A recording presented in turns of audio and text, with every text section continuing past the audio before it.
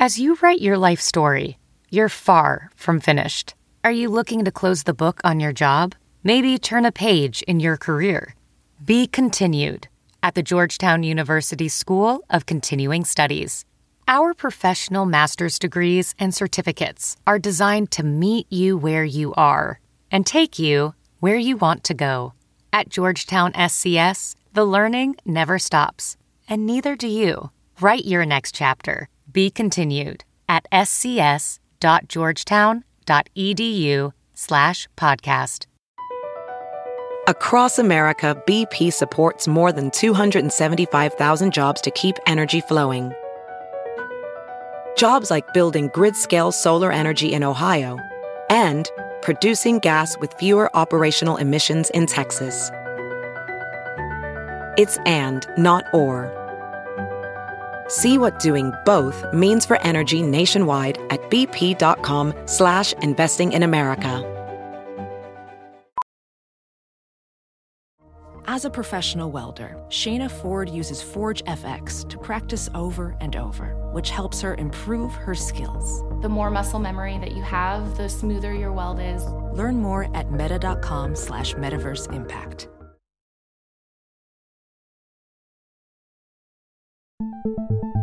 You're listening to the Wild 7 Podcast Network. Listen different.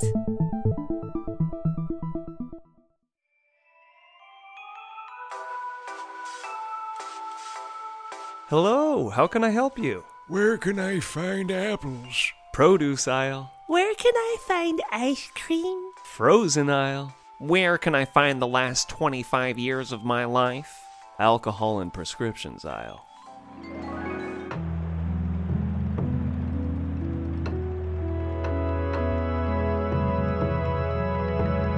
In the words of Alex Rogers. Episode 18. Have a magical rainbow unicorn day.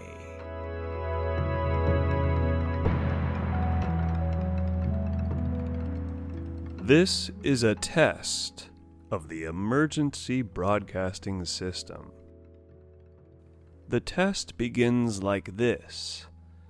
2 + 2 = followed by, if x equals p, then how is p subdivided by c? Welcome, my friends. Welcome back. This is Alex Rogers, recording and reporting from a timeless zone in which your listening is the now.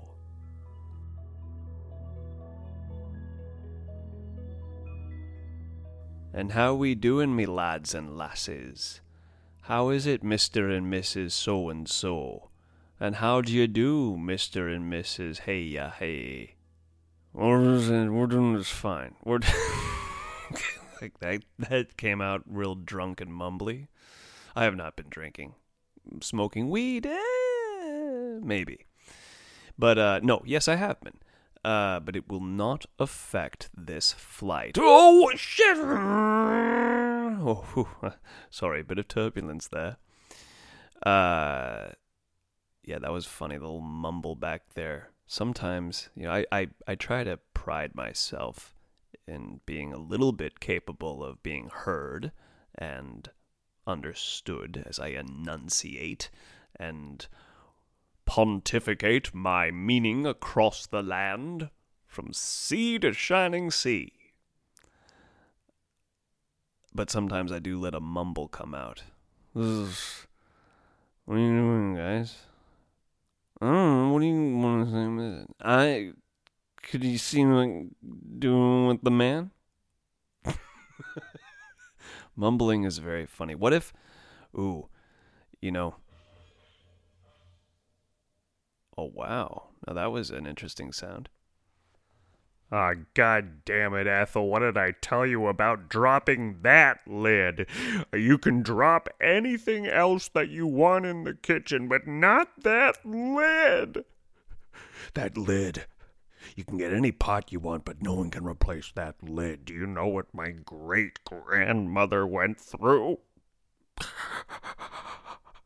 I don't dare repeat it here. but it was a lot. No, but mumblers.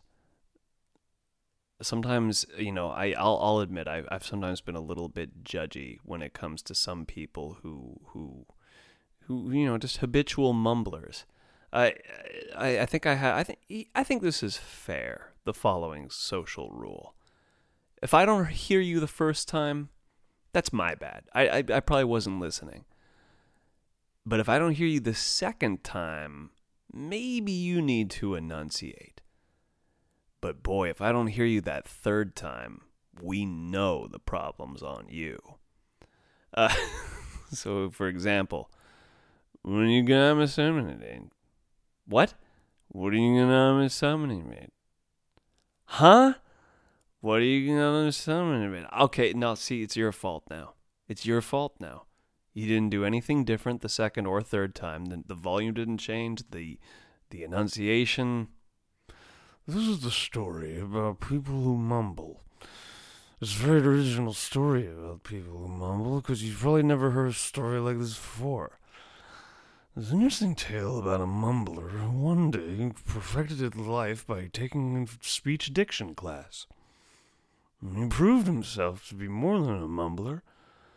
And one day he said, "I can and shall be heard." No, I think once again this is I try to make it funny, but I do also catch myself being a little harsh, and I think it kind of comes from being born and bred into a highly linguistic family, and so I think there's this kind of I have sort of a resting. What is it? What do all the cool kids say? A resting bitch face? That's such a funny term, by the way. Resting bitch face.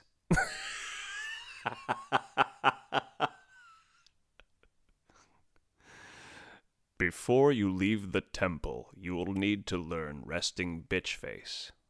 Oh, that's very good, Stephen. Yeah. So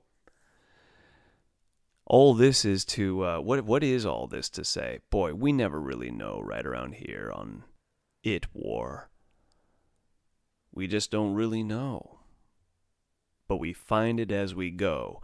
Throw me into the verbal deep end, and I will swim my way back to the grammatical shore.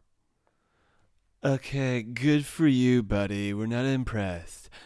All right, so I've been having this interesting little thought. As things start to reopen, and we reintegrate ourselves into a consuming public, going out to see shows, especially live productions, maybe even theater, or maybe not live. Well, that too. Let's say theater, movies, concerts. I'm really hoping that there's kind of like a reset on audience perception and appreciation of what's going on. In the years before COVID, you could feel this shift happening. And I can only speak from my own experience. I come from the theater, and that's pretty fucking obvious to anyone who's listened to me for half a second. Whether I like it or not, I can't get away from it. It's my background and it's in my blood. Even though nowadays I'm so disenchanted with theater, but that's a conversation for another time, and not too far from now. But I've been on stage, backstage, and in front of the stage in the audience since I was about 6 years old. So I've seen a lot of rehearsals in my time. I've been in a lot of rehearsals. And when you're in productions, you're backstage, on stage, participating, leading, following, ensembling. And you do enough plays, you really start to appreciate the writing that is given to you, the amazing scripts that have come from amazing minds all over time. Sometimes you get real lucky and you get to do some Shakespeare. Sometimes you get lucky in other ways and do more contemporary writers, people who really have their finger on the pulse, and sometimes you do some fun, froofy, who gives a fuck, and also, who cares? Not everything has to be relevant and game-changing. There's also just some fun shit out there. Like anything. But I'll tell you this much. If it's funny, you should laugh. Especially if it's a live theater show. And coming from having done many different genres of theater, but I'd say a little more than half of them, all in the name of comedy, sometimes you encounter really shy audiences. Now, I can already feel the other half of the audience in my brain, which might even be the other half of the audience right now listening to me, go, well, maybe it's because you guys weren't that funny. Maybe that's not why you were getting a lot of laughs. To which I'd say, well, maybe you're right. But I know this much. If I'm watching a show and it's funny, I'm going to laugh. As an audience member, I think it's not only my pleasure and privilege and opportunity to react to whatever is emotionally shown to me, to in turn, respond with my own emotions, but that's also kind of like the social agreement you make, and it adds the fuel to the performance by just lending your listening there. Now, obviously, no one wants a heckler. No one wants a commentator. The last thing you want to do while you're up there going to be or not to be is to have someone stand up in the audience and go, I know exactly how you feel, Hamlet. So, but we want to know that you're listening to us. And if we hit that line where it's definitely like, ha, this is a moment, you ought to laugh. Now, some plays are not as cut and dry. And my whole little long-winded preamble to this theater talk is to really bring up one specific example of something that I saw with my own eyes, and then I started to see it kind of increase across the land. I once, not too long ago, about 4 or 5 years ago, I went to a live performance of The Homecoming by Harold Pinter. Now, Harold Pinter is an amazing playwright. He's an English playwright. And imagine a world that has Guy Ritchie stock characters of like British gangsters doing things, and you're going to do the job, and we're going to do this job, and but meanwhile, have you got any more of that tea? And tonight's sausage night. You're going to make are you really going to make sausages? What? That kind of stuff. But imagine if instead of moving at the pace of Guy Ritchie, it's like in the lens of David Lynch. And with like weird pauses like you indeed experience in surreal things like David Lynch.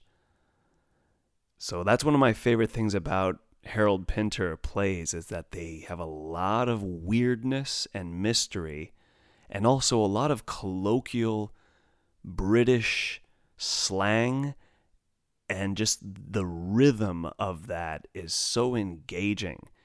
And it ranges because he wrote plays that don't, as usual, as my favorite stuff, stick to just one genre.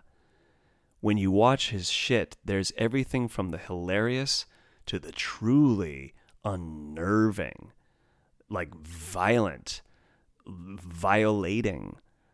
It goes everywhere. Lots of mystery and surrealism. My favorite shit. Y'all know what's up. Well, I saw a really good local production. It was in Venice, California. Got to go see this production that the actors, pound for pound, really killed it. And the thing about The Homecoming is that it has the formula that a lot of us love to see, whether we get it or know it or not. And that is, we kind of enjoy watching not our family, but someone else's family tear themselves apart. And The Homecoming is just a shit ton of abusive talk between a father, an old father, like an old man, his grown-up 3 sons, and there's no mother. But you do get this strange visitor who is the new wife of one of the sons. And she kind of is a bit of a mystery and a seductress and everything else. But what you end up getting is all kinds of power play as a result, and some savage dialogue that just bites into people. And it, as a result, is fucking hilarious. It is. I'm sorry. Not everything funny is slipping on a banana peel and farting. Those are great. Don't get me wrong. But sometimes watching an old man look at his grown son and just say to him, "You bitch, you'll drown in your own blood." Like that is amazing.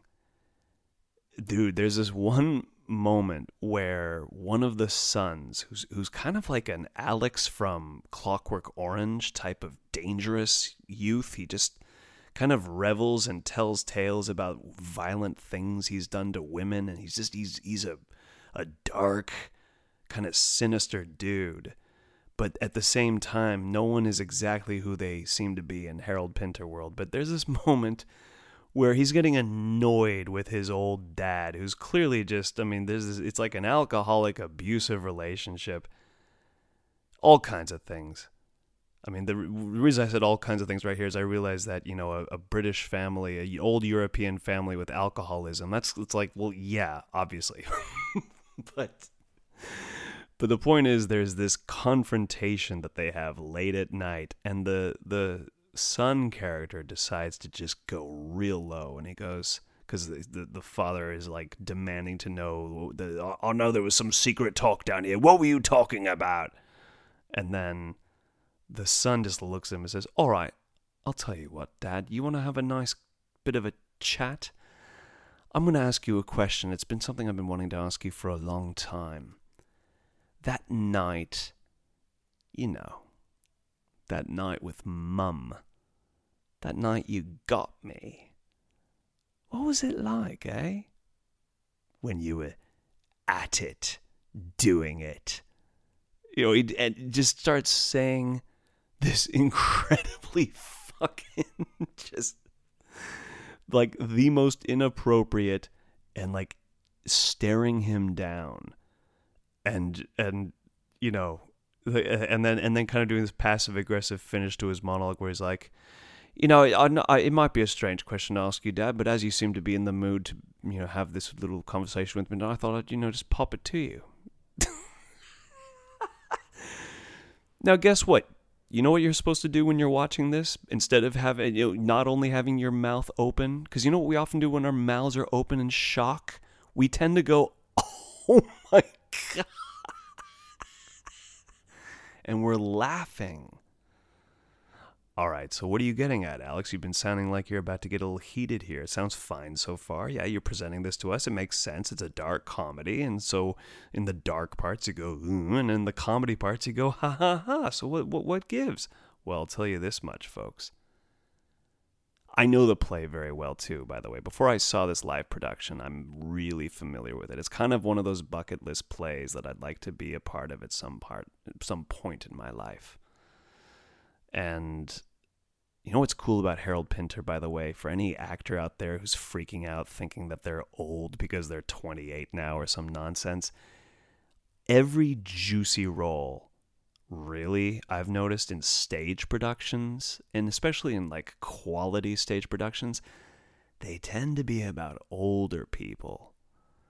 Like the best roles by Pinter, they tend to be people in their like 50s and 60s and 70s. Like it's like, hey, you gotta work, you gotta live a little before you get real interesting. So anyway, why am I mentioning all this? Well, I'm watching this production. I know it very well. I'm knowing the beats. They're hitting it, so I'm laughing. I'm a little, you're extra jazzed when you know something well and it's being done well. So intermission comes. I'm probably having some nice little concession thing to help support the local theater. Would you like a lemon cake and or chocolate chip cookie? We even have a bar, and if you prefer, just 7-Up. And I'm supporting the local theater and waiting for the, intermission to end and get to Act 2, all right? And this just like... Ugh. All right, say it, Alex. This bitch loser, fucking dummy dude comes up to me and he says, so, I understand that you're I get that the show's very entertaining and I can see you enjoyed a lot, but, your laughter, it's just a little distracting, for me to be able to understand what's happening and enjoy the show. And at first I honestly thought he was joking with me. I honestly thought this guy was, because you know how sometimes we go up and we go like, hey, can you enjoy that a little less? Or, or like, hey, why the long face when someone is, clearly having a good time? I thought he was doing that. I was just like, wait, are you for real, dude? Yeah, it's just distracting. I'm trying to watch this play and then I'm just hearing you laughing. I looked at the guy. I was like, and you know what's funny? You know what came out of my mouth? A Harold Pinter line. Not a real one, though. It did just not, I should say, nothing he wrote, but something that just came out of me. I went, are you trying to curtail my enjoyment? Which is basically my way of saying, like, are you out of your fucking mind? And then I further said to him, like, you do realize what we're looking at is a comedy. A dark comedy, I grant you. But this is supposed to be hilarious. And when things are hilarious, we tend to, as an audience, laugh. And I was just as sort of, kind of insultingly pedantic as that. And God damn it, the fucker deserved it. What do you mean? Are you out of your fucking mind? You don't go up to people and say, oh, could you laugh a little less at a comedy? Look, I get it. If we were watching Sophie's Choice and I'm going, that's who she chose? Then yes, come up to me and say that was in bad taste. But, I mean, come on, guys. This is a comedy. What am I, not supposed to laugh? And why don't you fucking join in? I was kind of saying that, minus all the F words there. F words. Alex, you said 17 fucks so far, at least in this show. And now you say F word? That too little, too late, love. So the guy starts to walk away because he kind of realizes he's out of arguments. And I remember I even kind of yelled after him like, hey, man, if you started this silly conversation, don't you want to end it? No, of course, all he wanted to do was go, I'd like to control your emotions, but I see you're not in the mood to be controlled, so I'm going to go back there, and a few years' time, I'm probably have an ability to write some scathing blog about how theater is declining because people are having genuine human reactions in what's supposed to be an organic experience. I did my homework and understood that we as the audience are supposed to appear appreciative. We're not actually supposed to be here to really feel the feelings and maybe lend our energy to the actors who are busting their asses off to produce an emotional, fabricated reality for us. No. I'm here to sit here and put my hands calmly on my lap and just sort of go,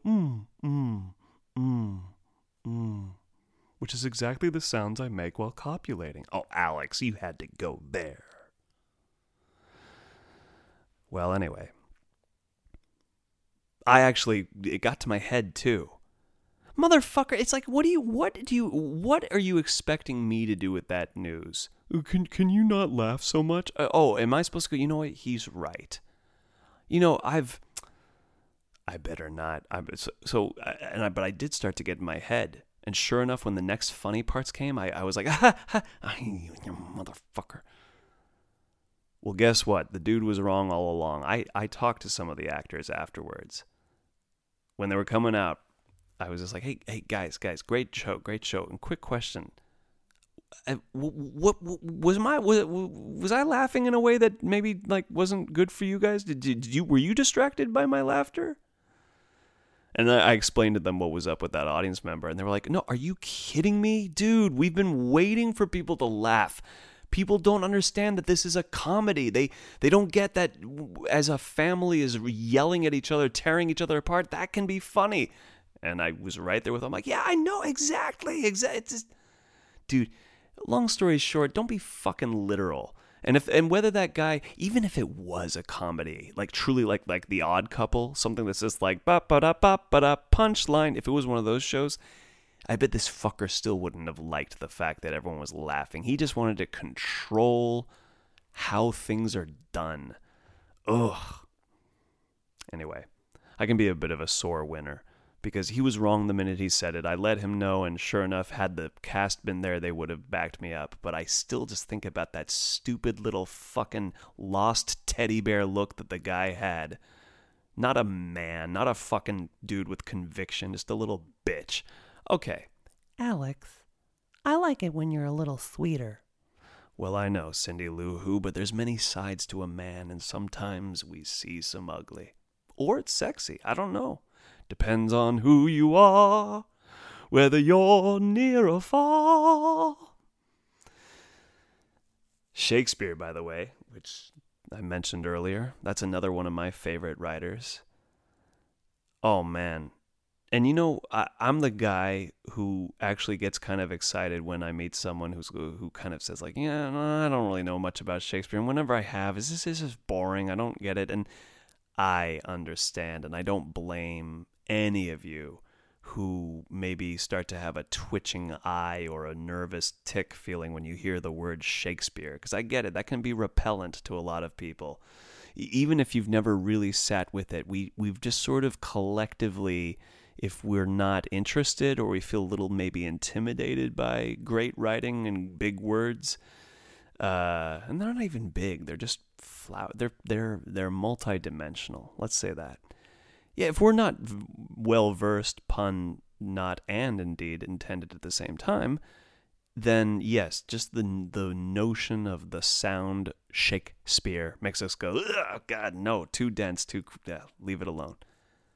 And that is unfortunate because actually Shakespeare is indeed a writer for the people. And what he may have been commissioned by the elite, but who he really is speaking to through his characters, you and me, baby, the everyday people. And even in the royals that he wrote, because oftentimes our central characters in his plays are people with some esteemed position in life. And nevertheless, he often shows how godly people in position are indeed flawed and human in their very nature. And man, there are some really fucking good lines that anybody can get. Here's one. There's this excellent line in Twelfth Night where this Queen Olivia, who is just a little just tired of everyone because, you know, it's exhausting being a queen. You got everyone trying to get you. And plus, by the way, she is the new hottest commodity because she's looking for a husband. So she has millions of suitors. Ugh, and now she's dealing with more bullshit. And there's a scene where she's being sort of inundated by a lot of servants who need this, that, or just wondering about this, that, and the other thing. And she is dealing with them all in turn. And she says a line that essentially means, look, this isn't the time of month with me. It's that time of the month for me, all right? So I'm not in the mood to be having this stupid fucking conversation with you because it's that time of the month for me. That's the intention and the general meaning, but what's written is just fantastic. And tell me if it doesn't also make exactly the same sense that I just laid out. The line is, "'Tis not that time of moon with me to make one in so skipping a dialogue." I mean, that's some fucking fierce poetry right there. I think that's great. "'Tis not that time of moon with me. Get the fuck out of my face." I love that. Here's one that's even more direct. Or, well, actually, before I get to the most direct one, here's a little middle ground one. And a lot of us have heard this one before. At the top of Romeo and Juliet, you have a standard fucking, like, fronting, some flexing going on between two different gang members, essentially. And one of them says, do you bite your thumb at me, sir? And the other one, it was okay. Do you bite your thumb at me, sir? What does he have a nail chewing problem? No, he's doing the fucking fuck you. You know when you take the thumb and you put it behind your front two teeth and then you go and you flick it out towards the pupil. That's, hey, fuck you. So the other guy's like, so one of them has done it to the other guy. He goes, flicks him. So the other guy goes, do you bite your thumb at me, sir? To which the other one, with that little thing that you do when you're trying to, instigate shit but not be the first to draw the first punch, he says, yeah, I bite my thumb, but not at you, sir. I mean, that's awesome. Now here's the most direct, and this is the most fucking gangster shit that he wrote that I fucking love. In the play Titus Andronicus, there's a moment where the queen has suddenly had a new child. But who did it? The house slave? Which, by the way, the house slave is the mastermind of all the evil in that play. Or let me make this a little more three-dimensional. Not evil, but he's getting shit done on a professional level that deals with a lot of conspiracy and murder. So, this guy's a positive dude. He gets shit done.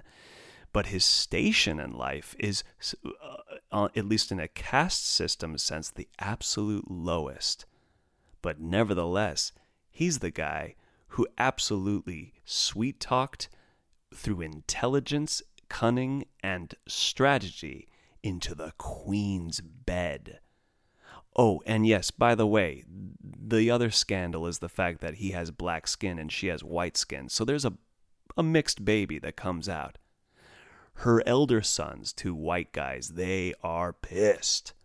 They go up to this guy, Aaron is his name, and they are confronting him about the fact that, it seems to them that he's absolutely besmirched their mother's honor, that this is a scandal.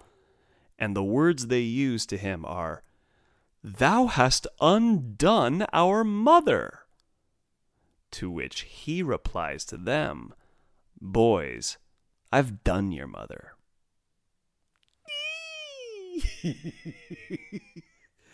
That's Shakespeare, my friends.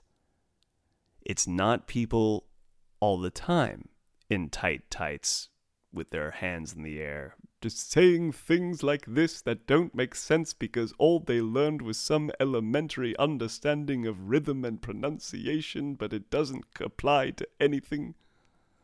You hear that a lot? Real brief on that, what I have heard is that, when these plays came out, it was the Renaissance. And that was a big fucking fun rated R time. Suddenly you got everyone getting naked for paintings again. That hasn't been done in forever. Maybe it wasn't, well, no, I'm sure it was done before in some other way. But this is huge, especially in this fucking oppressed, hundreds of years of torture Europe. And we're finally having a moment where we're kind of having a little bit of a hippie revolution, man. And as I understand it, as Shakespeare's plays were coming out at the time, they were pretty fucking cool. It was like the next Quentin Tarantino movie. You were fucking jazzed, like, oh my God, whoa, what's he going to do next? But then, as the Elizabethan era closes, and as he's now dead, and that whole time period is dead, and new generations of aristocracy and different movements come, you get this boring-ass, just killjoy after the Renaissance called the Restorative Period, I believe. And what does that mean? All right, everyone, put your clothes back on. We're ashamed again. So England got re-repressed, and you basically miss all the dick and vag jokes that make Shakespeare so good. And for the last 300 plus years, we've almost tonally become accustomed to this thing that is all up here and very flaunty and gestury and has nothing to do with anything because it doesn't get into the meat and the bones and the blood that Shakespeare's really all about. Man, I love Shakespeare so much, but I gotta get on to that for another time. we have indeed reached the end of this journey. And I want to wish something to you folks that was wished upon me a little while ago at the grocery store in which I work. You know, when I first got the job there, and I thought about the kinds of customers I would be encountering each day in a grocery store environment, the first fear I had of a group of people would be the kids. I was really not in the mood to deal with what I thought in my mind would be a bunch of screaming, out-of-control brats. Turns out, just about every kid who comes in is fucking awesome. And I get it. Probably once they get out, they're back to being terrors with their parents. Who the hell knows? But, man, some of them are fucking hilarious, and some of them cut straight through to the zen and are disarming with the amazing words they use. And this sweet little girl wished me the greatest day I've ever been wished. And the great thing, too, about children is when they say something from the heart, there ain't no pretense, there's nothing rehearsed and even showy and look at me. Hey, it's always about look at me and look what I can do, of course. But it's pure, and it's direct, and it's awesome, and it's hilarious, just as Zen is to be. And this little girl said to me, "I hope you have a magical rainbow unicorn day." Man, I was floored. My hand was on my heart. I even turned to my coworkers right then and there. I said, "Hey, when's the last time you were wished that kind of day?" And you know, it really truly did make my day. Because who doesn't want a magical rainbow unicorn day? I know I want that. And I hope you guys can have that too. So I'm wishing all of you, truthfully, from the psychedelic chambers of my heart and soul, to have a magical rainbow unicorn day. Thank you for your time. Thank you for your rhyme.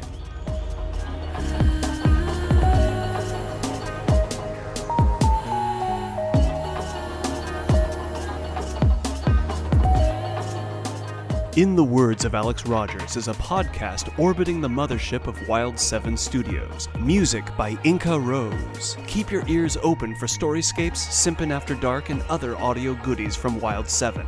And keep your eyes open for its first feature-length film, Debbie and the Devil.